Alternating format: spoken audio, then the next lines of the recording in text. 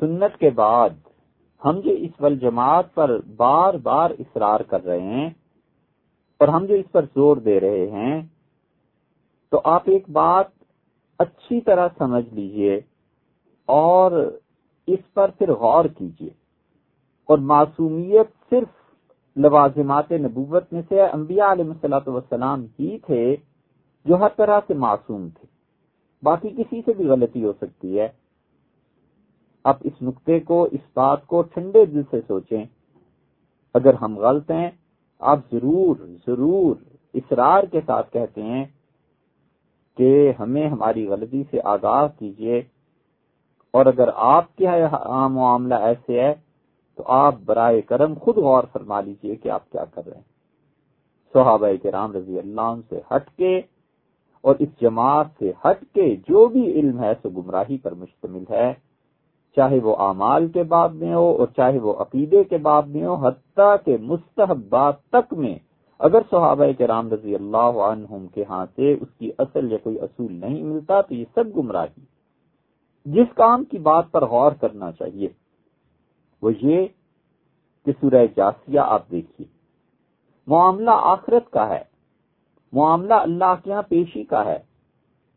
ایک آدمی سرے سے قیامت کو مانتا ہی نہیں، بھئی اس کی مرضی، نہیں مانتا نہ مانے. ساری دنیا کو خدا جنت میں بھیج دے اور صرف ایک شخص مجھے یا آپ کو جہنم میں پھینک دے تو آپ سوچیں ہمارا کیا بنے گا. اور ساری دنیا کو خدا جہنم میں پھینکنے کا فیصلہ فرما دیں اور مجھے یا آپ کو اکیلے شخص کو جنت میں لے جائیں تو کیا نقصان ہے؟ اپنی عاقبت تو بنی. وہ تو جب پہلا سور پھونکا جائے گا تو اللہ نے کہا ہے کہ ہر دودھ پلاتی ہوئی اپنے بچے کو چھوڑ کے بھاگ کھڑی ہوگی. فَتَرَى النَّاسَ سُكَارَىٰ، اور تو دیکھے گا لوگ جیسے متوالے ہیں، دیوانے ہیں، نشہ ہو گیا انہیں. وَمَا هُمْ بِسُكَارَىٰ، اور انہیں نشہ نہیں ہو گیا، وہ دیوانے اور متوالے نہیں ہوئے.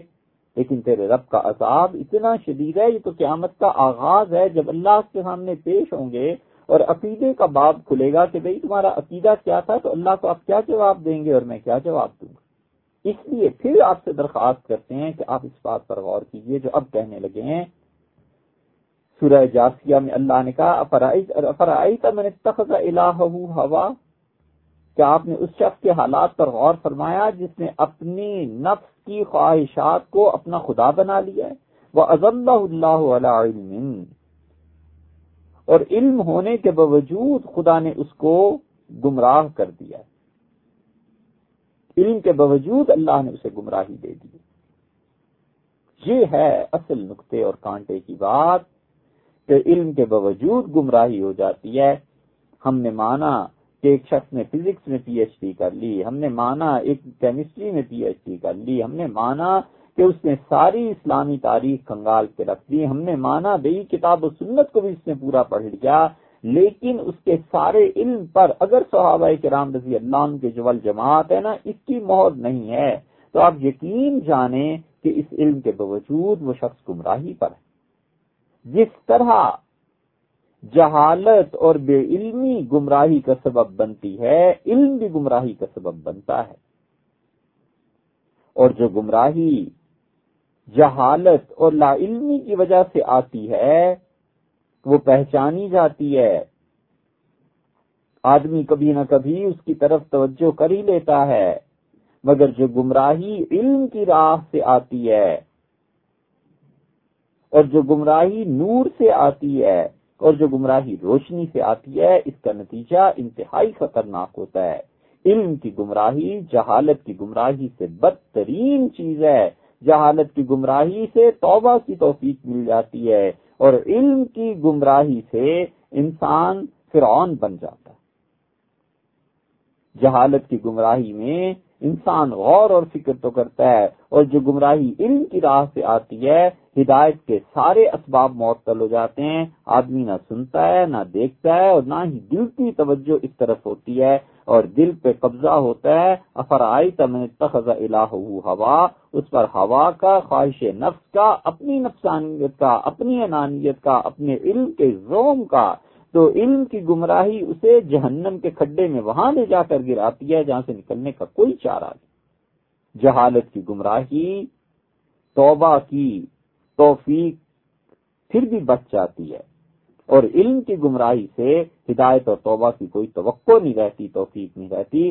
اسی لیے اللہ نے کہا ہے کہ وَخَتَمَ عَلَىٰ سَمْعِهِ وَقَلْبِهِ، اور اللہ نے پھر کیا کیا، اس کو علم رکھنے کے باوجود اس کے کان اور دل پر مہر لگا دی، وَجَعَلَ عَلَىٰ بَصَرِهِ غِشَاوَةً، اور ان کے دلوں پر پردہ ڈال دیا، فَمَن يَهْدِيهِ مِن بَعْدِ اللَّهِ، تم دیکھو اس علم کے گمراہ کو اب اللہ کے علاوہ کون ہدایت دے سکتا ہے؟ افلا تذکرون، اس پر غور نہیں کرتے، سمجھتے نہیں ہو، یہ علم کی گمراہی ہے۔ اس لیے عقیدے میں جہاں سے گمراہی آتی ہے انسانوں میں، وہ علم کی گمراہی ہے، وہ جہالت کی گمراہی نہیں۔ یہ اہل سنت والجماعت کے علاوہ جتنے عقیدے ہیں، ان میں بہت سے لوگ علم کی گمراہی میں مبتلا ہیں، یہ جہالت کی گمراہی نہیں ہے۔ آپ کا کیا خیال ہے، یہ معتزلہ اور یہ خوارج یہ کوئی جہالت کی گمراہی میں مبتلا تھے؟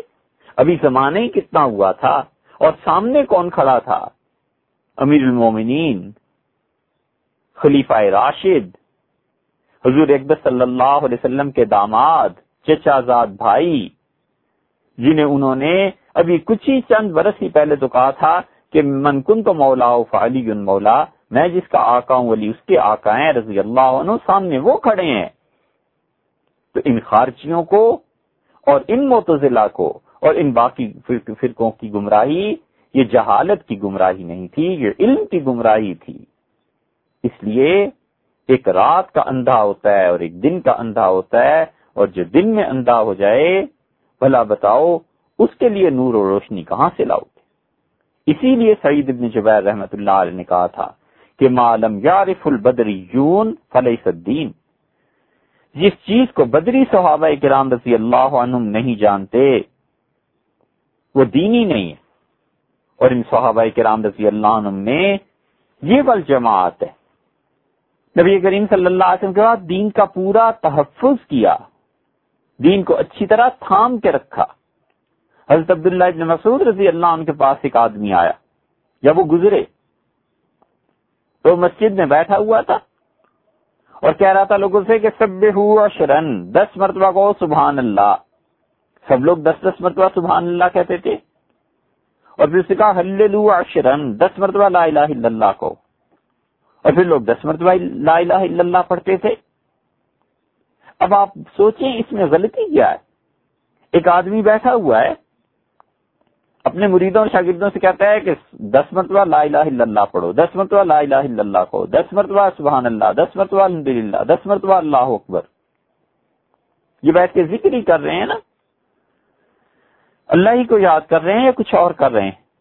فقال عبداللہ، ابن مسعود رضی اللہ عنہ بولے اور انہوں نے کہا انکم لأہدی من اصحاب محمد، محمد صلی اللہ علیہ وسلم کے دوست، محمد صلی اللہ علیہ وسلم کے صحابہ رضی اللہ عنہم اور محمد صلی اللہ علیہ وسلم کے ساتھی وہ زیادہ ہدایت والے تھے او اضل، یا وہ زیادہ گمراہ تھے، معاذ اللہ، بل ہذہ، اور انہوں نے کہا یہ تو تم گمراہ ہو زیادہ۔ انہوں نے اس پر شدید نکیر کی اور کہا انہیں مسجد سے نکالو۔ رسول اللہ صلی اللہ علیہ وسلم کے صحابہ رضی اللہ عنہم کسی ایسے ذکر کے قائل نہیں تھے، ان کا نکالو انہیں مسجد سے۔ اس لیے ہم کہتے ہیں کہ اہل سنت ہونا کافی نہیں، اس کے ساتھ والجماعت کی جو مستقل ایک لفظ لگا ہوا ہے نا، اور امام طحاوی رحمۃ اللہ علیہ کہہ رہے ہیں کہ یہ تمام وہ عقیدے ہیں جس کے اہل سنت والجماعت قائل ہیں، اور جس عقیدے پر وہ اپنا سر اللہ کے حضور میں جھکاتے تھے، یہ سب کے سب والجماعت ہی کے متبعین اور انہی کے پیروکار ہیں۔ اس والجماعت کی دلیل بہت سی چیزوں میں وہ حدیث بھی ہے جو نبی کریم صلی اللہ علیہ وسلم نے ارشاد فرمائی، اور امام ترمذی رحمۃ اللہ علیہ اپنی جامع الکبیر میں لائے ہیں۔ امام نے باب قائم کیا ہے، باب ما جاء فی لزوم الجماعہ، صحابہ کرام رضی اللہ عنہم کی جو جماعت ہے اس کے ساتھ چمٹ جانا، ان کو پکڑ لینا، ان کی بات پر عمل کرنا، اس بارے میں حدیث کیا ہمیں رہنمائی فراہم کرتی ہے، حدیث کی روشنی میں یہ کیسا ہے؟ اور روایت لائیں عبداللہ ابن عمر رضی اللہ عنہ کی.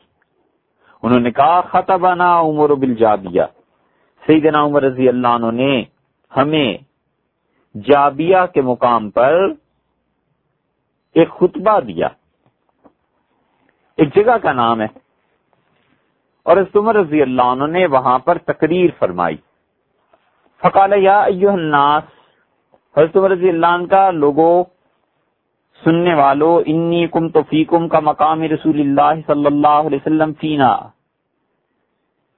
حضور اقدس صلی اللہ علیہ وسلم جس طرح وعظ فرماتے تھے، نصیحت فرماتے تھے، جو ان کا مقام مبارک تھا، آج ان کے بعد میں اس مقام پر کھڑا ہو کے تم سے بات کر رہا ہوں. اور پھر حضرت عمر رضی اللہ عنہ نے کہا کہ رسول اللہ صلی اللہ علیہ وسلم نے ہم سے کہا تھا کہ اوصیکم باصحابی، میں تمہیں نصیحت کرتا ہوں، میں تمہیں نہایت اہم بات بتاتا ہوں کہ دیکھو میرے صحابہ کرام، میرے ساتھیوں، میرے دوستوں رضی اللہ عنہ کا راستہ نہ چھوڑنا. ثم الذین یلونہم ثم الذین یلونہم، پھر ان کے بعد ایک اور گروہ آئے گا، ان کا راستہ بھی نہ چھوڑنا. یہ کون تھے؟ یہ صحابہ رضی اللہ عنہ کے شاگرد تھے، یعنی تابعین. پھر انہوں نے کہا اس کے بعد ایک اور گروہ آئے گا، یہ تبع تابعین. اور فرمایا رسول اللہ صلی اللہ علیہ وسلم نے یہ 3 زمانے ہیں، 3 دور ہیں، 3 نسلیں ہیں. ان میں یہ جو پہلی نسل حضرت عمر رضی اللہ عنہ روایت کی نا رسول اللہ صلی اللہ علیہ وسلم سے، صحابہ رضی اللہ عنہ کی، یہ ہیں وہ لوگ جو گناہ سے محفوظ ہوئے. اگرچہ ان سے بعض گناہ ہوئے ہیں، اس میں کوئی شبہ نہیں، ان پہ حدود جاری ہوئی ہیں. یہ کون تاریخ اور حدیث سے نکال سکتا ہے؟ لیکن مجموعی اعتبار سے بھی صحابہ کرام رضی اللہ عنہم، ان کی اتباع اور ان کی پیروی ضروری ہے. اور جو اکا دکا کسی سے غلطی کچھ ہو گئی ہے، وہ اس دور کی ہے جب رسول اللہ صلی اللہ علیہ وسلم تربیت فرما رہے تھے. اب اپنے اولاد کے بارے میں نہیں جانتے کہ کیا ایک 22 برس کے لڑکے کو آپ وہی کچھ سمجھا سکتے ہیں جو آپ 5 برس کے بچے کو سمجھاتے ہیں؟ وہ 5 برس کا بچہ ہے، ممکن ہے وہ کوئی ایسی حرکت کرے جو تربیت ہو جانے کے بعد اس بچے کو وہ برا لگے خود سے. تو اول تو صحابہ رضی اللہ عنہ کی بہت سی چیزیں ایسی ہیں جو تربیت کے دوران تھیں، اور کچھ چیزیں اگر ایسی ہیں بھی جو تربیت کے بعد ہوئی ہیں تو اس کا انہوں نے بھی وضاحت کر دی کہ یہ بات کیوں پیش آئی ہے. اور جو اجتہادی غلطیاں ہیں وہ تو گناہ ہے ہی نہیں، نہ ہم انہیں گناہ مانتے ہیں، نہ امت نے آج تک سے گناہ تسلیم کیا ہے. آ جائے گی آگے کو یہ بحث بھی. رسول اللہ صلی اللہ علیہ وسلم سب سے زیادہ قابل قدر میرے صحابہ کرام رضی اللہ عنہ ہیں، اور یہ سارے کے سارے تو ہو گئے محفوظ. اب اس کے بعد آیا ہے دور آگے تابعین کا. تابعین میں امام ابو حنیفہ رحمۃ اللہ علیہ جیسے متدین پاک نیک آدمی بھی تھے، اتنے بڑے فقیہ اور مجتہد، اور ان تابعین میں حجاج بن یوسف اور یزید جیسے ظالم بھی تھے. پھر تو پرکھا جائے گا. پھر رسول اللہ صلی اللہ علیہ وسلم تبع تابعین کا دور ذکر کیا، اور تبع تابعین میں امام شافعی، امام مالک رحمہ اللہ، ان جیسے لوگ بھی تھے. اور یزید کے بعد جو لوگ آئے ہیں اس کا لشکر آیا ہے، ان جیسے بھی تھے. اور یہ 3 دور جب گزر جائیں گے رسول اللہ صلی اللہ علیہ وسلم ثم یفشو الکذب، پھر دیکھو گے جھوٹ عام ہو جائے گا، اور جھوٹ اس امت میں پھیل جائے گا. وہ جو اس دن سے جھوٹ کا دروازہ کھلا ہے، یہ اب تک کیا قیامت تک بند نہیں ہوتا. اوفو، حاکم وقت سے لے کے اور ایک نائب قاصد تک جھوٹ ہی جھوٹ، جھوٹ ہی جھوٹ. حتیٰ یحلف الرجل، یہاں تک کہ آدمی قسم اٹھائے گا، ولا یستحلف، اور اسے قسم کے لیے کہا نہیں جائے گا. کوئی نہیں کہے گا کہ بھئی قسم اٹھاؤ، لیکن قسمیں کھا کھا کے اپنی بات کے سچا ہونے کا یقین دلائے گا. آپ 10-15 منٹ کبھی بیٹھیے ایسے لوگوں میں جن کی تربیت نہ ہوئی ہوئی ہو، تو وہ 15-20 منٹ میں کم سے کم 5-7 مرتبہ تو کہے گا اللہ کی قسم، اللہ کی قسم. یہ ہے حتیٰ یحلف الرجل، یہاں تک کہ آدمی قسم کھائے گا اپنی بات کو سچا ثابت کرنے کے لیے، اور اس سے قسم کا مطالبہ کسی نے نہیں کیا. اور گواہ مل جائیں گے بغیر اس کے کہ کسی نے گواہی کے لیے بلایا ہو. چلے جائیں کہیں عدالتوں میں، پھر رہے ہوتے ہیں، 100-200 روپیہ لے لیتے ہیں، گواہی دے دیتے ہیں. اور رسول اللہ صلی اللہ علیہ وسلم نے فرمایا تھا کہ دیکھنا لا یخلون رجل بامرأۃ الا کان ثالثہم الشیطان. کبھی بھی کوئی مرد کسی غیر عورت کے ساتھ تنہائی میں نہ ملے مگر وہاں پر تیسرا شیطان آ جائے گا. اور پھر رسول اللہ صلی اللہ علیہ وسلم فرمایا علیکم بالجماع، اور تم مضبوطی سے پکڑے رکھنا لازم ہے تم پہ، ضروری ہے تم پہ یہ جماعت صحابہ رضی اللہ عنہ کی. وَإِيَّاكُمْ، اور بچنا دیکھو اختلافات سے، اس جماعت سے ہٹنے سے. شیطان اکیلے آدمی پر زیادہ قابو پا لیتا ہے، اور جو دو آدمی ہوتے ہیں تو شیطان ان سے زیادہ دیر میں قابو پا سکتا ہے، اس لیے کہ ایک غلط کام کرنے لگتا ہے تو دوسرا کچھ سمجھا دیتا ہے نا. ومن اراد اور رسول اللہ صلی اللہ علیہ وسلم سے روایت میں کہا کہ جو شخص یہ ارادہ کرے بحبوحت الجنہ، کہ جنت کو پکڑ لے اور جنت میں ضرور جائے، فلیلزم الجماع، اسے چاہیے کہ صحابہ کرام رضی اللہ عنہ کی جماعت کو نہ چھوڑے. من سرتہ حسنۃ، اور جس انسان کو حسنۃ اس کی نیکی اسے خوش کرے، وساءت سیئتہ، اور اس کو گناہ پر دکھ اور تکلیف ہو، فذلک المومن، وہ مومن ہے. اس حدیث میں اگر کوئی اسے مانتا ہے، حدیث کا قائل ہے، تو یہ عبداللہ ابن عمر رضی اللہ عنہ اپنے والد محترم حضرت عمر رضی اللہ عنہ کی روایت بیان کر رہے ہیں کہ رسول اللہ صلی اللہ علیہ وسلم نے صحابہ کرام رضی اللہ عنہ کے ساتھ چمٹے رہنے کی تلقین فرمائی، اور یہ بتا دیا کہ جو چاہتا ہے کہ جنت کو اچھی طرح قابو میں لے لے اور یقینی طور پر جنت میں چلا جائے، فلیلزم الجماع، اسے چاہیے کہ صحابہ رضی اللہ عنہ کی جماعت کو نہ چھوڑے. اگر آپ اس کا ترجمہ یوں کرتے ہیں کہ وہ مسلمانوں کی جماعت کے ساتھ رہے، تو سوال یہ پیدا ہوتا ہے کہ سب سے پہلی مسلمانوں کی جماعت تھی کون سی؟ حضرت عمر رضی اللہ عنہ کس سے کہہ رہے تھے؟ یہ صحابہ رضی اللہ عنہ ہی تو تھے جو رسول اللہ صلی اللہ علیہ وسلم کی جماعت تھی. عبداللہ ابن عباس رضی اللہ عنہ کہتے ہیں ید اللہ مع الجماع، اللہ تعالی کی طاقت، اللہ کی مدد، اللہ کی نصرت یہ جماعت کے ساتھ ہے. اور جماعت کا سب سے پہلا مصداق صحابہ کرام رضی اللہ عنہم ہی ہیں، ان کے علاوہ کون ہے؟ امام ترمذی رحمۃ اللہ علیہ تیسری دلیل لائے ہیں، اور وہ بھی عبداللہ ابن عمر رضی اللہ عنہ کی روایت ہے کہ نبی کریم صلی اللہ علیہ وسلم نے فرمایا میری امت ہرگز نہیں جمع ہوگی گمراہی پر. کیا ارشاد فرمایا تھا؟ ان اللہ لا یجمع امتی، اللہ جمع نہیں کرے گا. حضرت عبداللہ ابن عمر رضی اللہ عنہ نے کہا، یا پھر رسول اللہ صلی اللہ علیہ وسلم یہ کہا تھا کہ محمد صلی اللہ علیہ وسلم کی امت جمع نہیں ہوگی علی ضلالۃ، گمراہی پر کبھی بھی. سارے مل کے گمراہی پر جمع ہو جائیں یہ کبھی نہیں ہو سکتا. صحابہ رضی اللہ عنہم سارے کے سارے مل کر غلط فیصلہ کر لیں کبھی نہیں ہو سکتا. اس حدیث کی روشنی میں سوچنا چاہیے کہ خلافت راشدہ جو منعقد ہوئی تھی یہ صحابہ کرام رضی اللہ عنہ کی بیعت ہی سے ہوئی تھی، اور نبی کریم صلی اللہ علیہ وسلم نے جس طرح وہ معصوم تھے اسی طرح گویا کہ گارنٹی دی کہ پوری جماعت ہی گمراہی میں چلی جائے، یہ نہیں ہو سکتا.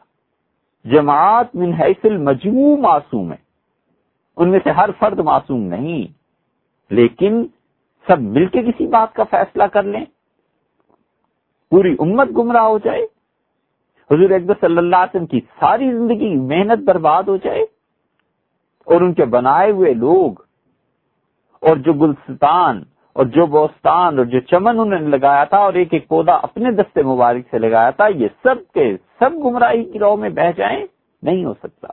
وَيَدُ اللَّهِ مَعَ الْجَمَاعَ، اور رسول اللہ صلی اللہ علیہ وسلم فرمایا جماعت پر اللہ کا ہاتھ ہے. وَمَنْ شَذَّ شَذَّ إِلَى النَّارِ، اور جو ان کو چھوڑ دے گا وہ جہنم کی طرف چل پڑے گا.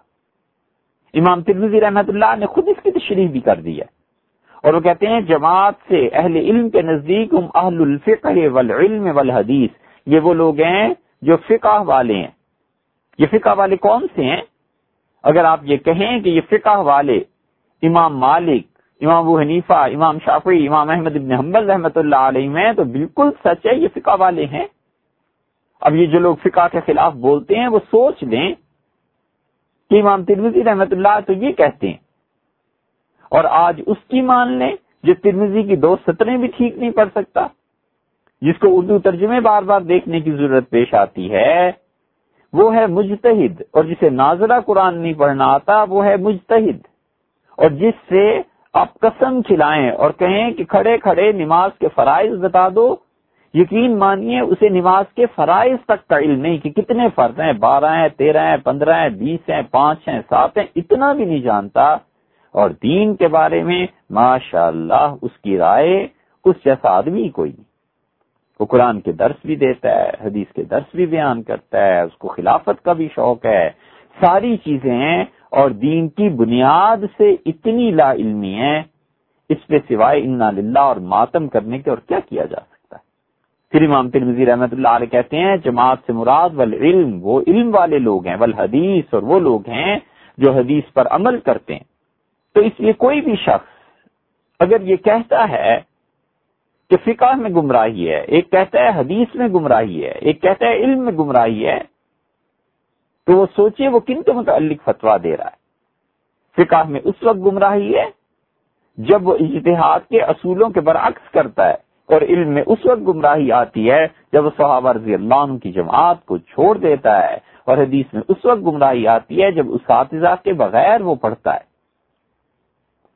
اور سب سے پہلی جماعت جس کے بعد فقہ، علم اور حدیث تھی، خود رسول اللہ صلی اللہ علیہ وسلم کے صحابہ رضی اللہ عنہ تھے۔ اور یہ کہیں کہ آدمیوں کی تقلید، شخصی تقلید، ایک آدمی کی ہم کیوں مانیں، یہ دراصل رد ہے اس جماعت کا۔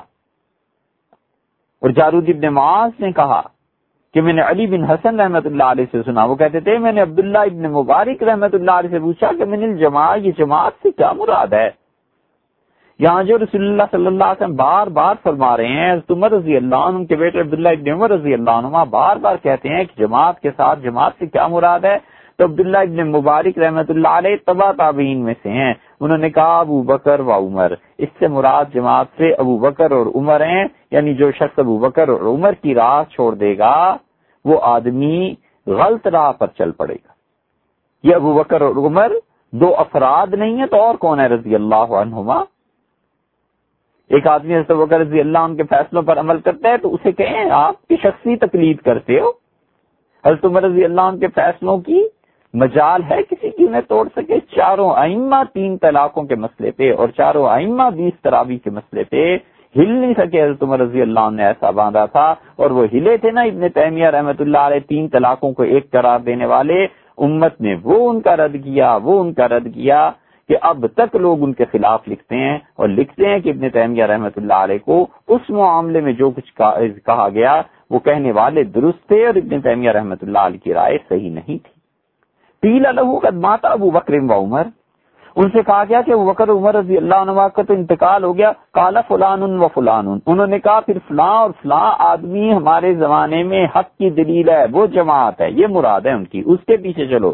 قیل لہ قد مات فلان و فلان، ان سے کہا گیا حضرت ان کا بھی انتقال ہو گیا۔ فقال عبداللہ ابن مبارک رحمت اللہ نے کہا ابو حمزہ سکری جو ہیں ہمارے زمانے میں یہ جماعت ہے۔ یہ ابو حمزہ کون تھے؟ محمد ابن میمون، بڑے نیک آدمی تھے، اتباع سنت، تقوی، خدا کا دین، اللہ کی اطاعت، سب چیزیں ہم پہ غالب تھیں۔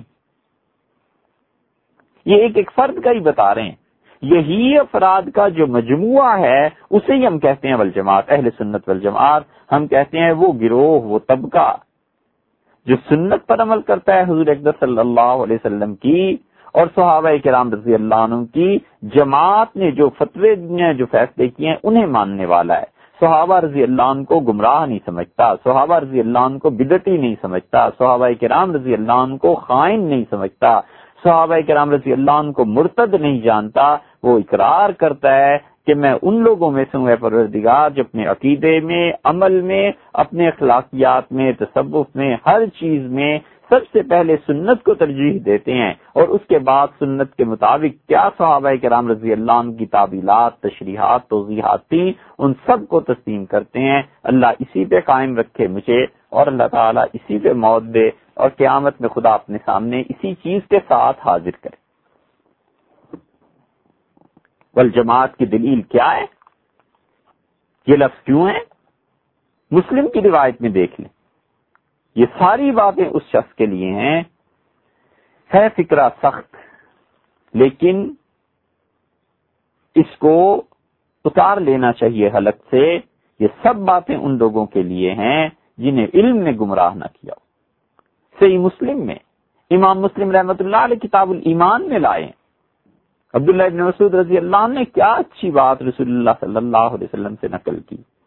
وہ کہتے تھے کہ رسول اللہ صلی اللہ علیہ وسلم ما من نبی بعثہ اللہ فی امت قبلی، مجھ سے پہلے جتنی بھی امتیں گزری ہیں نا، ان میں ہر ایک نبی علیہ الصلوۃ والسلام کے ساتھ کان لہ من امتی حواریون و اصحاب، کچھ لوگ ایسے خدا نے انہیں دیے تھے جو ان کی مدد کرتے تھے، اور کچھ ایسے تھے جو ان کے ساتھی تھے، یعنی حواری تھے۔ رسول اللہ صلی اللہ علیہ وسلم نے فرمایا حواری کا مطلب خاص طور پہ جو اپنے نبی علیہ الصلوۃ والسلام کے ساتھ چمٹے ہوئے تھے، بہت ہر چیز میں شریک تھے، اور کچھ تھے جو عمومی طور پر، مثلا رسول اللہ صلی اللہ علیہ وسلم نے فرمایا نا حواری کا لفظ، تو حدیث میں آتا ہے، آپ نے فرمایا ہر نبی کے کچھ حواری ہوتے ہیں، اور میرے حواری زبیر ہیں۔ حضرت زبیر رضی اللہ عنہ کے لیے بڑے شرف کی بات تھی، رسول اللہ صلی اللہ علیہ وسلم نے انہیں حواری بتایا تھا۔ اور جب فتح مکہ ہوا ہے تو 10,000 کے قریب صحابہ رضی اللہ عنہ تھے، 2 سال کے اندر اندر یہ 1,00,000 کے قریب پہنچ گئے۔ تو جو باقی تھے 70-80 ہزار یا جتنے بھی تھے، ان میں ہر آدمی تو اتنا قریب نہیں ہو سکتا تھا نا رسول اللہ صلی اللہ علیہ وسلم کے، تو وہ اصحاب میں ہوئے عمومی طور پر یعنی۔ تو فرمایا کہ دیکھو وہ حواری اور وہ صحابہ رضی اللہ عنہ جو پچھلی امتوں میں گزرے ہیں، اپنے نبی علیہ الصلوۃ والسلام کی سنت کو یاخذون بسنت، اس کی سنت پر عمل کرتے تھے، وَيَقْتَدُونَ بِأَمْرِهِ، اور جو کچھ ان کا نبی انہیں بتاتا تھا اس پر عمل کرتے تھے۔ یہ سنت ہی کا لفظ بتاتا ہے کہ نبی کی سنت قابل اتباع ہوتی ہے، اسی لیے ہم کہتے ہیں کہ ہم اہل سنت میں سے ہیں، سنت کا اتباع کرتے ہیں، حدیث کا نہیں۔ اور دونوں کا فرق پہلے ہم عرض کر چکے۔ ثم انہا تخلف من بعدہم خلوف، پھر ان کے بعد جو آگے کو لوگ آئے وہ ان کے نافرمان نکلے، صحابہ کرام رضی اللہ عنہ کی راہ کو چھوڑنے والے، من بعدہم جمع کی ضمیر ہے، ان سب کے بعد۔ تو اس سے مراد یہ نہیں ہے کہ نبی کے بعد جو ہے، کیونکہ نبی کے بعد تو حواری تھے یا اصحاب تھے علیہ الصلوۃ والسلام، ان حواریوں اور اصحاب کے بعد جو آئے وہ نالائق تھے، تابعین جیسے، تبع تابعین، بہت سے گمراہ معاذ اللہ۔ یقولون ما لا یفعلون، وہ کہتے تھے وہ باتیں جو کرتے نہیں تھے۔ بہت بڑی گری ہوئی بات ہے انسانی اخلاقیات کی کہ دعوے کرے بہت بلند و بالا اور کرے کچھ نہیں، ہم یہ کر دیں گے، ہم وہ کر دیں گے۔ یہ جتنی امتوں میں جذباتی قیادتیں ہوتی ہیں نا، یہ سب یقولون ما لا یفعلون کرتی ہیں۔ اسپیکر پہ دیکھو تو وہ جھونک دیتی ہیں آگ میں، اور اپنے کردار کو دیکھو تو سب سے پیچھے، یقولون ما لا یفعلون۔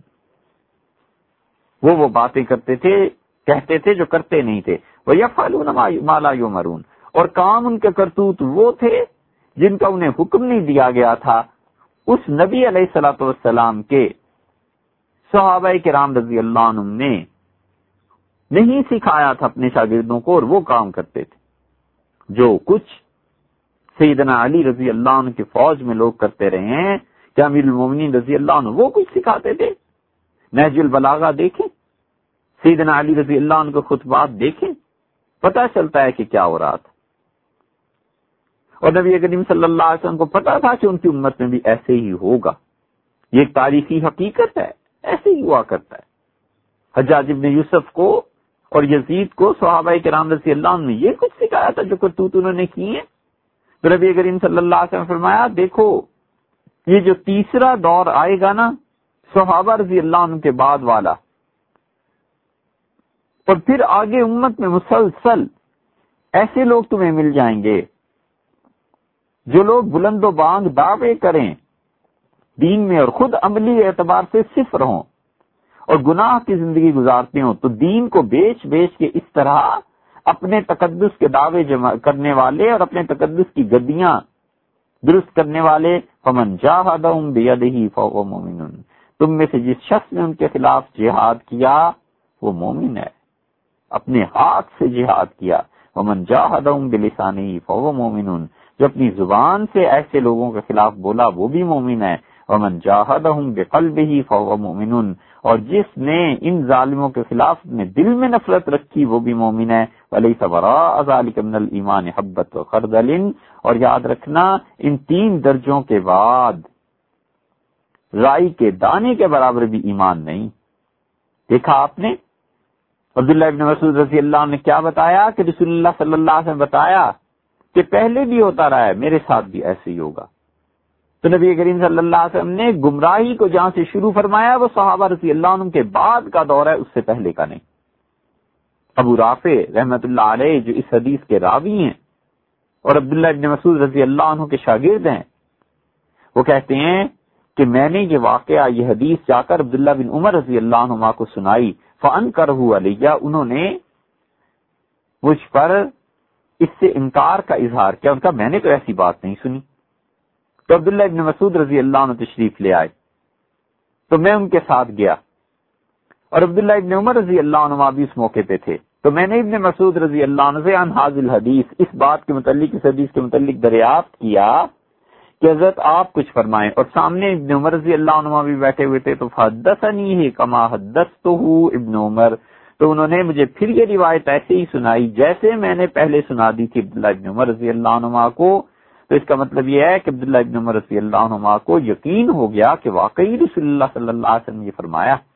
امام مسلم رحمۃ اللہ علیہ دوسری روایت لائے ہیں کہ عبداللہ ابن مسعود رضی اللہ عنہ نے کہا کہ رسول اللہ صلی اللہ علیہ وسلم نے فرمایا تھا کہ کوئی نبی ایسا نہیں گزرا دنیا میں الا وقد کان لہ حواریون، مگر اس کے کچھ خاص دوست ہوتے تھے علیہ الصلوۃ والسلام، یہتدون بہدیہ، اور وہ اس کے زندگی کے طریقوں کے مطابق اپنی زندگی بناتے تھے۔ بس یہ ہے اہل سنت والجماعت کی دلیل کہ رسول اللہ صلی اللہ علیہ وسلم اور تمام انبیاء علیہ الصلوۃ والسلام جو کچھ اپنی اپنی امتوں میں کرتے رہے ہیں، ان کے اقوال، ان کے افعال، ان کا کردار ہو گیا سنت، اور یہتدون بہدیہ، جو اگلی نسل تھی وہ ان کو دیکھ کر اپنا کریکٹر، اپنا کردار بناتی تھی، یہ ہے والجماعت۔ ویستنون بسنتہ، اور وہ اپنے نبی علیہ الصلوۃ والسلام کو دیکھ کر راہ بناتے تھے زندگی کی۔ ہم کہتے ہیں صحابہ کرام رضی اللہ عنہ نے ایسے ہی کیا ہے، رسول اللہ صلی اللہ علیہ وسلم کو دیکھ کر زندگی کی راہ بنائی ہے، یہ ہے اہل سنت والجماعت۔ یہ اللہ کے بندے جنہوں نے دین کو بالکل ٹھیک جیسے رسول اللہ صلی اللہ علیہ وسلم سے لیا ایسی امت تک پہنچا دیا، علم کے ساتھ، روشنی کے ساتھ، نور کے ساتھ، ہدایت کے ساتھ، یقین اور ایمان کے ساتھ۔ اس لیے ان لوگوں میں عقیدے کا اختلاف نہیں تھا۔ یہ عقیدہ اتنی بڑی چیز ہے، اتنی اہم چیز ہے کہ اللہ تعالی نے رسول اللہ صلی اللہ علیہ وسلم کو قرآن کریم میں حکم دیا ہے اور کہا ہے ان سے کہ آپ اپنی حیات طیبہ کو ایسے ہی بنائیں، ان کے پیچھے چلیں جو آپ سے پہلے انبیاء علیہ الصلوۃ والسلام گزرے ہیں، آپ نے ان کی راہ کو اپنانا ہے، ان کے پیچھے چلنا ہے۔ آپ گنیں کتنے انبیاء علیہ الصلوۃ والسلام کا ذکر اللہ نے کیا ہے۔ حضرت ابراہیم علیہ الصلوۃ والسلام کا ذکر 1، پھر اس کے بعد اللہ نے کہا ہم نے انہیں بیٹے دیے اسحاق اور یعقوب 3، نوح 4، داؤد 5، سلیمان 6، ایوب 7، یوسف، موسیٰ، ہارون، زکریا، یحییٰ، عیسیٰ، الیاس، اسماعیل، یسع، یونس، لوط علیہ الصلوۃ والسلام۔ اللہ نے 18 انبیاء علیہ الصلوۃ والسلام کا نام دیا ہے۔ سورہ نعام میں 7ویں پارے میں اگر آپ اس کو 80 نمبر آیت کے بعد دیکھنا شروع کریں گے تو ان 18 کا نام لے کے اللہ تعالی نے آخر پر فرمایا ہے کہ اولئک الذین ھدی اللہ۔ 90 نمبر آیت میں اللہ نے کہا ہے کہ یہ لوگ تھے جن کو اللہ نے ہدایت دی، فَبِہُدَاهُ مُقْتَدِی، سو آپ ان کی راہ پر چلیے۔ ہم دریافت کرتے ہیں کہ ان کی راہ سے کیا مراد ہے۔ اگر آپ کہیں ان کی راہ سے مراد شریعت ہے، نماز ہے، روزہ ہے، تو یہ تو بئی شریعت رسول اللہ صلی اللہ علیہ وسلم ساری شریعتوں کو منسوخ کرنے ہی کے لیے تو آئے تھے، سب شریعتوں کو رسول اللہ صلی اللہ علیہ وسلم نے منسوخ کیا ہے، سب کے طریقہ عبادت کو منسوخ کیا ہے. اللہ نے انہیں اپنا طریقہ عبادت دیا، اللہ نے انہیں نماز دی، روزہ دیا، حج دیا. یہ ساری کی ساری چیزیں جو تھیں رسول اللہ صلی اللہ علیہ وسلم نے پچھلی امتوں میں کچھ کم تھیں کچھ زیادہ تھیں، آپ نے ان میں سے کچھ کو کم کیا کچھ کو زیادہ کیا. تو اس لیے رسول اللہ صلی اللہ علیہ وسلم کی شریعت پہلی تمام شریعتوں کو منسوخ کرنے والی ہے. یہ کیسے ہو سکتا ہے کہ اللہ کہے جو ان کی راہ تھی آپ اس پہ راہ پہ چلیے؟ اگر آپ یہ کہیں کہ اس سے مراد اعمال ہیں تو اعمال نہیں ہو سکتے. اس سے مراد ایمانیات ہیں، اس سے مراد عقیدے ہیں، یا پھر اس سے مراد اخلاقیات ہیں کہ انسانی اخلاقیات جیسے رسول اللہ صلی اللہ علیہ وسلم کیا حسد، غیبت، چغلی، بغض یہ سب چیزیں حرام رہیں، اور شکر، زہد، توکل یہ سب چیزیں محبوب رہیں. پچھلے انبیاء علیہ السلام کے ہاں بھی یہی تھیں. اور پھر اس سے بڑی بات یہ ہے کہ اللہ نے کہا ہے کہ یہ 18 انبیاء علیہ السلام آپ ان کی راہ پر چلیے. تو اس کا مطلب ہے جو ان کا عقیدہ تھا آپ کا عقیدہ بھی وہی ہے، آپ نے انہی کی راہ پر چلنا ہے. ان تمام انبیاء علیہ السلام میں سے 18 تو ایسے نام اللہ تعالیٰ نے گنوا دیے ہیں، 1,00,000 سے زیادہ انبیاء علیہ السلام، کوئی ایک بھی ایسا تو نہیں تھا عقیدے میں جو وہ عقیدہ لے آیا ہو جو رسول اللہ صلی اللہ علیہ وسلم کا عقیدہ نہ ہو، یا نبی کریم صلی اللہ علیہ وسلم اس عقیدے کی دعوت دیتے ہوں جو ان میں سے کسی کا نہ ہو. اس لیے اتنی اہم چیز ہے. صحابہ کرام رضی اللہ عنہ میں کسی کا بھی عقیدہ معاذ اللہ بگڑا ہوا نہیں تھا، کسی کا بھی عقیدہ خراب نہیں تھا. اس لیے آپ دیکھیے اتنے دلائل ہیں. یہ اہل سنت والجماعت جو نام ہے والجماعت، یہ ساری احادیث مسلم اور ترمذی کی یہ بتاتی ہیں. ابراہیم تیمی رحمت اللہ علیہ کہتے تھے کہ حضرت عمر رضی اللہ عنہ نے ایک دن فرمایا کہ میں اپنے دل میں سوچتا ہوں کہ اس امت محمدیہ علیہ الصلوۃ والسلام میں کیسے اختلاف ہو سکتا ہے. نبیھا واحد و قبلتھا واحد، جب ان کا نبی بھی ایک ہے، جب ان کا قبلہ بھی ایک ہے علیہ الصلوۃ والسلام، تو یہ کیسے مختلف ہو سکتے ہیں؟ تو عبداللہ ابن عباس رضی اللہ عنہ نے کہا امیر المومنین، ہم لوگوں پر قرآن نازل ہوا، یعنی ہمارے سامنے رسول اللہ صلی اللہ علیہ وسلم پر نازل ہوا، فقرانا، اور ہم نے قرآن کو پڑھا. ٹھیک ہے یہ بات، ہم تو گمراہ نہیں ہوں گے، لیکن ہمیں پتا تھا کہ قرآن کی یہ آیت کس موقع پہ نازل ہوئی ہے، کس معاملے میں نازل ہوئی ہے، قرآن نے کیوں یہ لفظ کہے ہیں، یہ الفاظ کا مطلب کیا ہے. وَإِنَّهُ سَيَكُونُ بَعْدَنَا، اور پھر ہمارے بعد اقوام، اس امت میں ایسے گروہ پیدا ہو جائیں گے یقرؤون القرآن، جو اسی قرآن کو پڑھیں گے، ولا یدرون فیما نزل، اور انہیں پتہ ہی نہیں ہوگا کہ قرآن نے یہ آیت جو کہی ہے یہ کیوں نازل کی گئی تھی، کس کے بارے میں تھی. غور کر لیجئے، یہ جو اب درس قرآن کے نام سے نئے نئے عقیدے بیان کرتے ہیں اور ان عقیدوں کو قرآن سے ہی ثابت کرنے کی کوشش کرتے ہیں، یہ کیا کہہ رہے ہیں عبداللہ ابن عباس رضی اللہ عنہ؟ یہ عربی اپنے پاس سے نہیں بنا کر کہہ رہے، اس حدیث کو، اس روایت کو موافقات میں شاطبی رحمت اللہ علیہ نے 3 جلد میں نقل کیا ہے، اور یہ کمال کی بات لائے. وہ جو دوسری روایت میں آتا ہے نا حدیث میں ابو داؤد میں کہ اس امت میں پھر بچے اور عورتیں بھی بیٹھ کے قرآن کا درس دیا کریں گی، وہ ایسے ہی لوگوں کے متعلق ہیں جنہوں نے بنیادی طور پر علم حاصل نہیں کیا، اور علم اگر حاصل کر لیا تو تربیت کہیں نہیں ہوئی. اور جس شخص کو علم ہو اور تربیت نہ ہو، اور تربیت ہو اور علم نہ ہو، پرے کاہ کے برابر ہے. اس آدمی کی رائے کا دین میں کچھ اعتبار نہیں. تو انہوں نے فرمایا حضرت آپ کہتے ہیں ان کا نبی اور ان کا قبلہ ایک ہے علیہ الصلوۃ والسلام، تو یہ اختلاف کیسے ہوگا؟ ایسے ہوگا کہ ایسی قوم ہمارے بعد آئے گی جو قرآن کریم کو پڑھیں گے، انہیں پتہ ہی نہیں ہوگا کہ آیت نازل کہاں ہوئی، کیوں ہوئی. تو پھر وہ اپنی رائے سے قرآن کی تفسیر کریں گے. فَإِذَا كَانَ لَهُمْ فِيهِ رَأْيٌ، اور جب اپنی رائے کا استعمال کریں گے تو اختلاف کریں گے، کوئی کچھ کہے گا کوئی کچھ کہے گا. ہم تو ایسے نہیں کہتے، ہم سب کو پتہ ہے کہ فلاں آیت کیوں نازل ہوئی تھی، ہم سب ایک بات پر متفق ہیں. لیکن یہ جو بعد والے آئیں گے نا، جب علم نہیں ہوگا تو اپنی رائے کا استعمال کریں گے، اور جب رائے کا استعمال کریں گے تو اختلاف ہوگا. فَإِذَا اخْتَلَفُوا، اور جب اختلاف کریں گے تو اقتتلوا، ایک دوسرے کو قتل کریں گے، ماریں گے ایک دوسرے کو. کیونکہ بغیر علم کے ہر ایک کا دعویٰ ہوگا نا کہ جتنا قرآن کو میں سمجھاؤں اتنا کوئی نہیں سمجھا.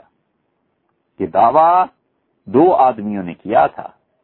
ایک کیا تھا عبداللہ ابن مسعود نے رضی اللہ عنہ، اور انہوں نے کہا کہ وَلَقَدْ عَلِمَ یہ جانتے ہیں، وَلَقَدْ عَلِمَ الْمَحْفُوظُونَ، جنہیں قرآن یاد ہے، جنہوں نے قرآن کی حفاظت کی ہے، یہ سب جانتے ہیں کہ مجھ سے زیادہ قرآن کو سمجھنے والا کوئی نہیں. اور ابن مسعود کو پتا ہے کہ کون سی آیت کہاں نازل ہوئی، اور ابن مسعود جانتا ہے کہ اس آیت کا کیا مطلب ہے.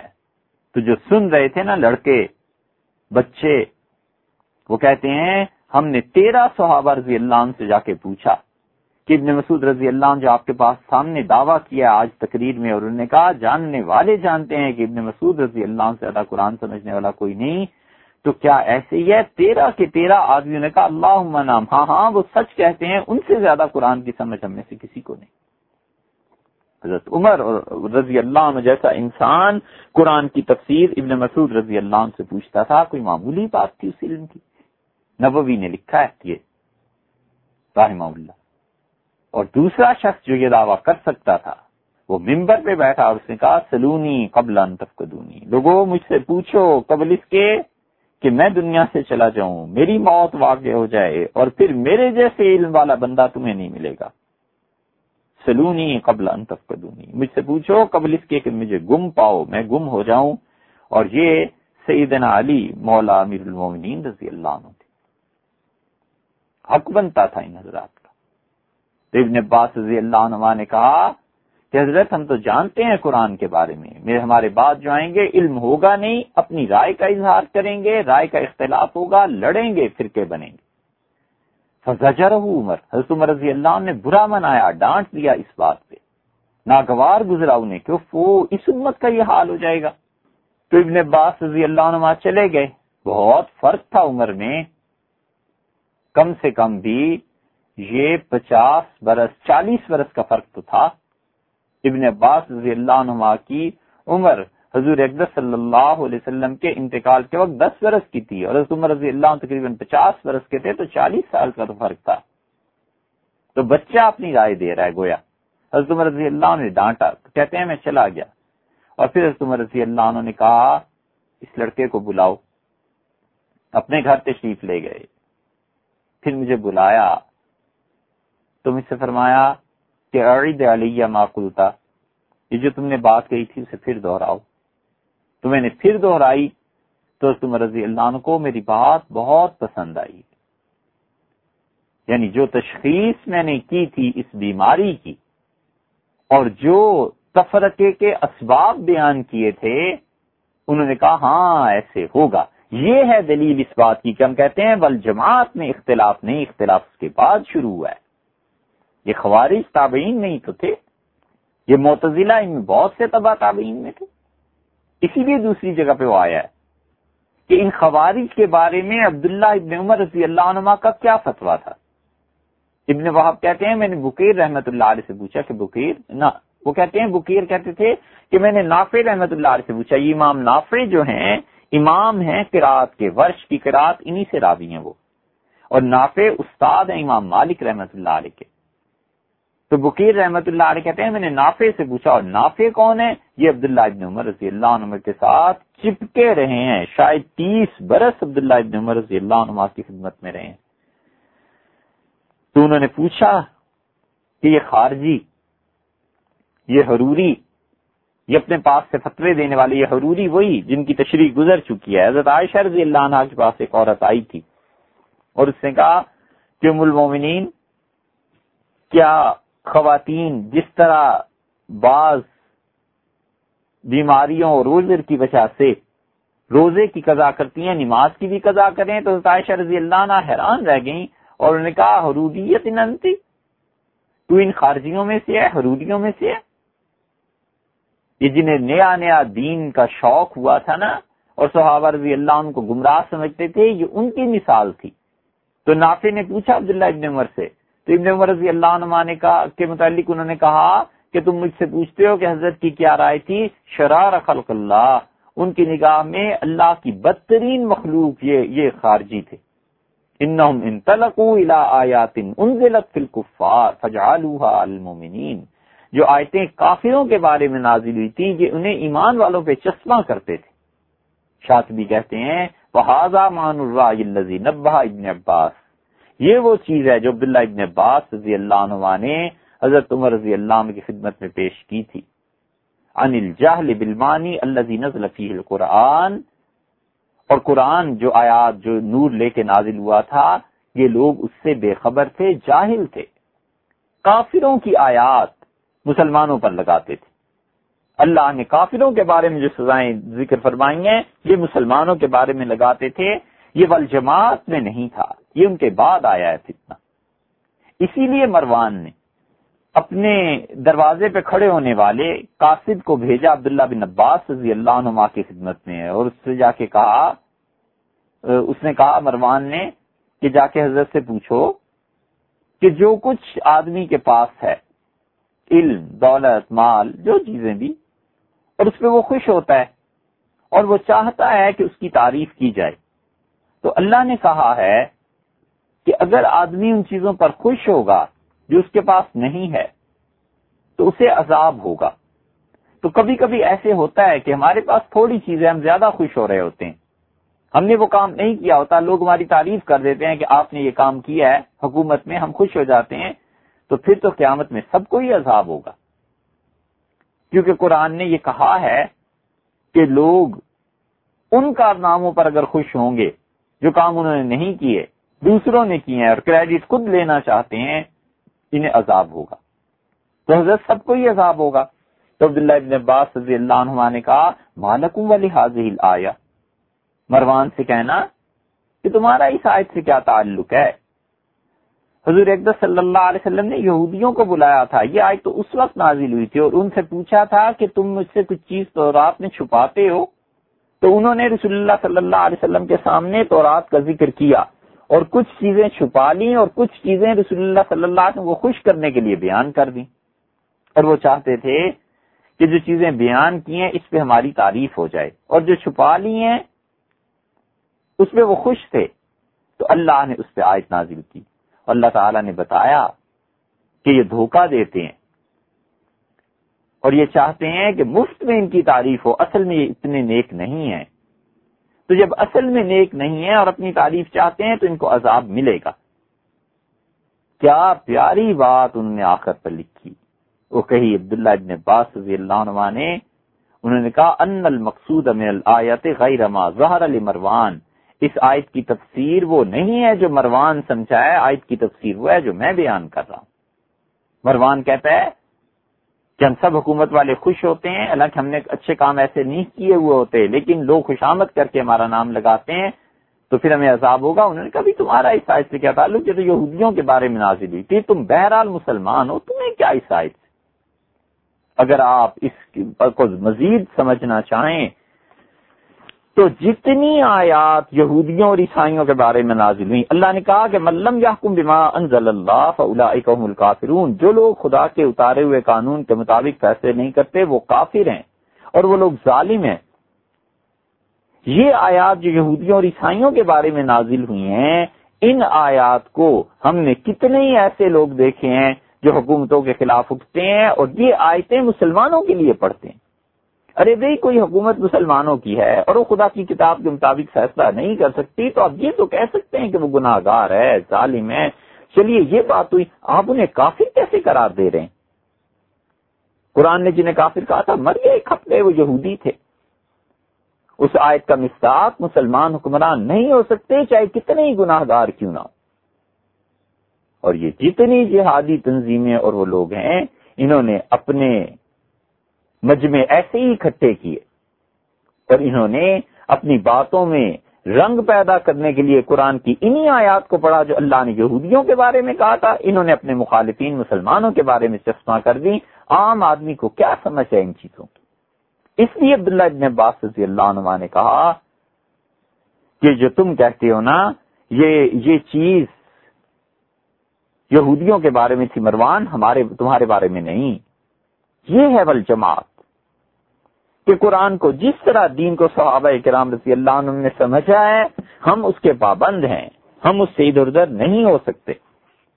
اور اسی لیے حضرت عمر رضی اللہ عنہ کے سامنے جو مقدمہ پیش ہوا ہے حضرت قدامہ رضی اللہ عنہ کا، تو قدامہ رضی اللہ عنہ یہ بدری صحابہ رضی اللہ عنہ میں سے ہیں۔ جارود رضی اللہ عنہ آئے اور انہوں نے کہا کہ آپ کے بہنوئی ہیں قدامہ شراب پیتے ہیں۔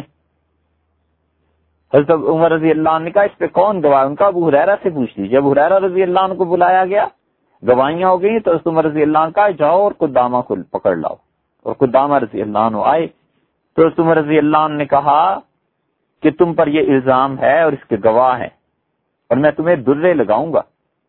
انہوں نے کہا واللہ لو شربت کما یقولون، خدا کی قسم عمر میں ایسے بھی شراب پیتا ہوں جیسے میرے خلاف گواہیاں پڑی ہیں، تو بھی تم مجھے درے نہیں مار سکتے۔ حضرت عمر رضی اللہ عنہ کا کیوں؟ انہوں نے کہا قرآن میں نہیں آیا جو لوگ ایمان لائے اور جنہوں نے نیک عمل کیے ان کے لیے گناہ نہیں؟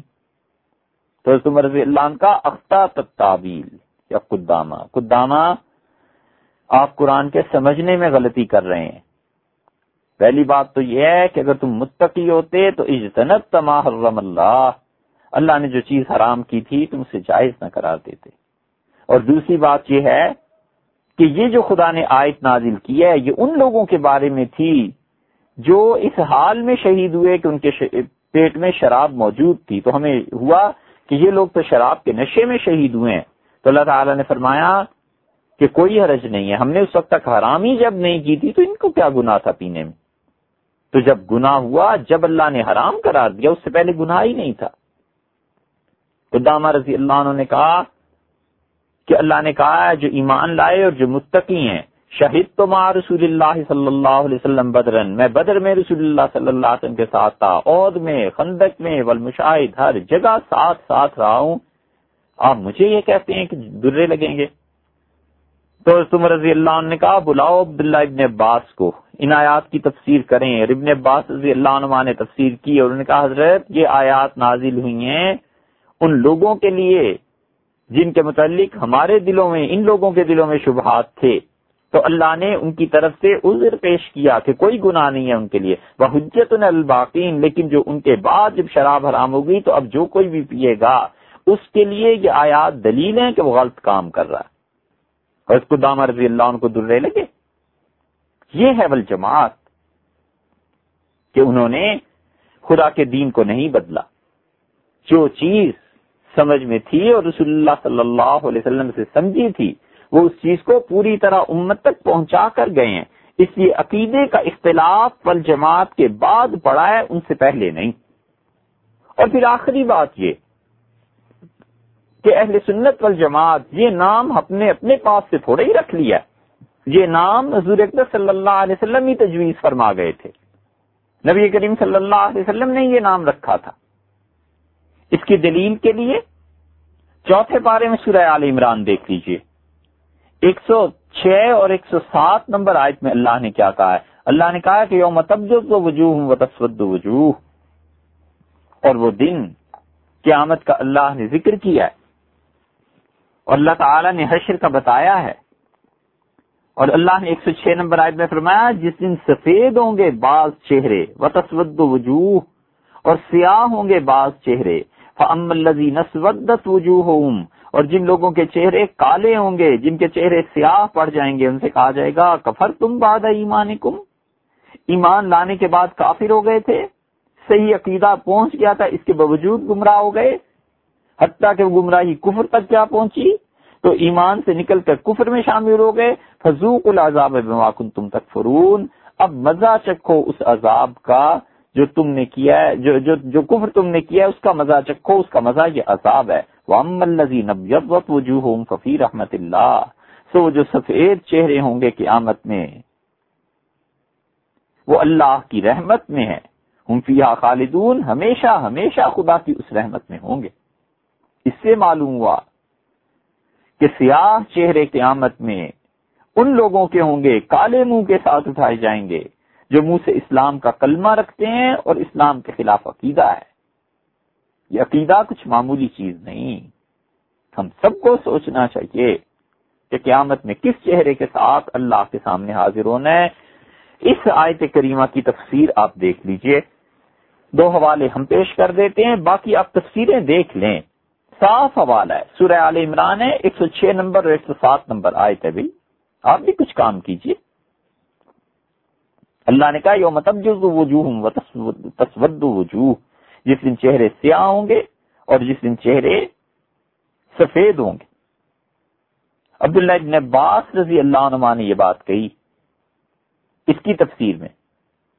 حضرت امام مالک رحمت اللہ نے بتائی ہے.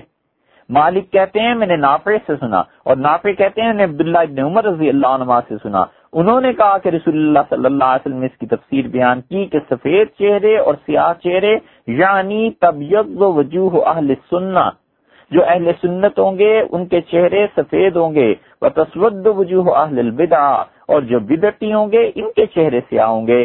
ابو بکر احمد بن علی بن ثابت خطیب نے اس کو ذکر کیا ہے اور پھر اس حدیث پر انہوں نے بحث کی ہے.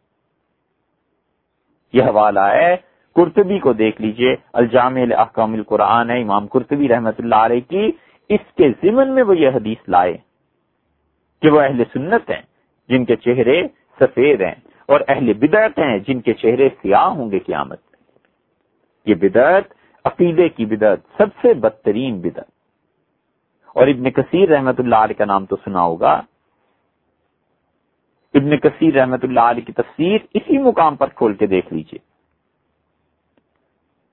وہ کہتے ہیں کہ اللہ کا یہ کہنا کہ جس دن چہرے سیاہ اور سفید ہوں گے، حین تبیض وجوہ اہل السنہ والجماعہ، یہ وہ دن ہے جس دن اہل سنت والجماعت کے چہرے سفید ہوں گے.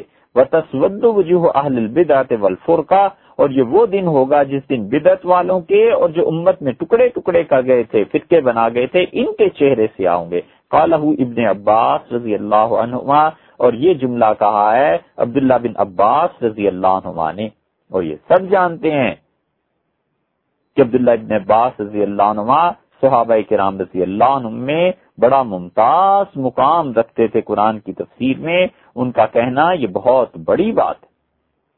اس لیے اہل سنت والجماعت یہ نام ہم نے نہیں رکھا، یہ تو رسول اللہ صلی اللہ علیہ وسلم خود ہی ارشاد فرما گئے تھے کہ اہل سنہ وہ ہوں گے. اور والجماعت کا یہ اضافہ اس لفظ کا یہ نقل کیا عبداللہ ابن عباس رضی اللہ عنہما سے ابن کثیر دمشقی رحمت اللہ علیہ نے. اور بھی بہت سے حوالے مل جائیں گے، لیکن سر دست ان دو حوالوں کو ہم کافی سمجھتے ہیں. سو اس لیے اللہ تعالی ان اہل سنت میں سے رکھے، اسی پہ موت دے، قیامت میں اپنے سامنے اسی کے عقیدے کے ساتھ اٹھائے. اور اگر ہمارے عقائد میں آج کوئی گمراہی ہے، کوئی کجی ہے، تو خدائی سے درخواست ہے کہ اللہ میرے اس عقیدے کو بدل دے اور موت سے پہلے صحیح عقیدے پر خاتمہ فرمائے.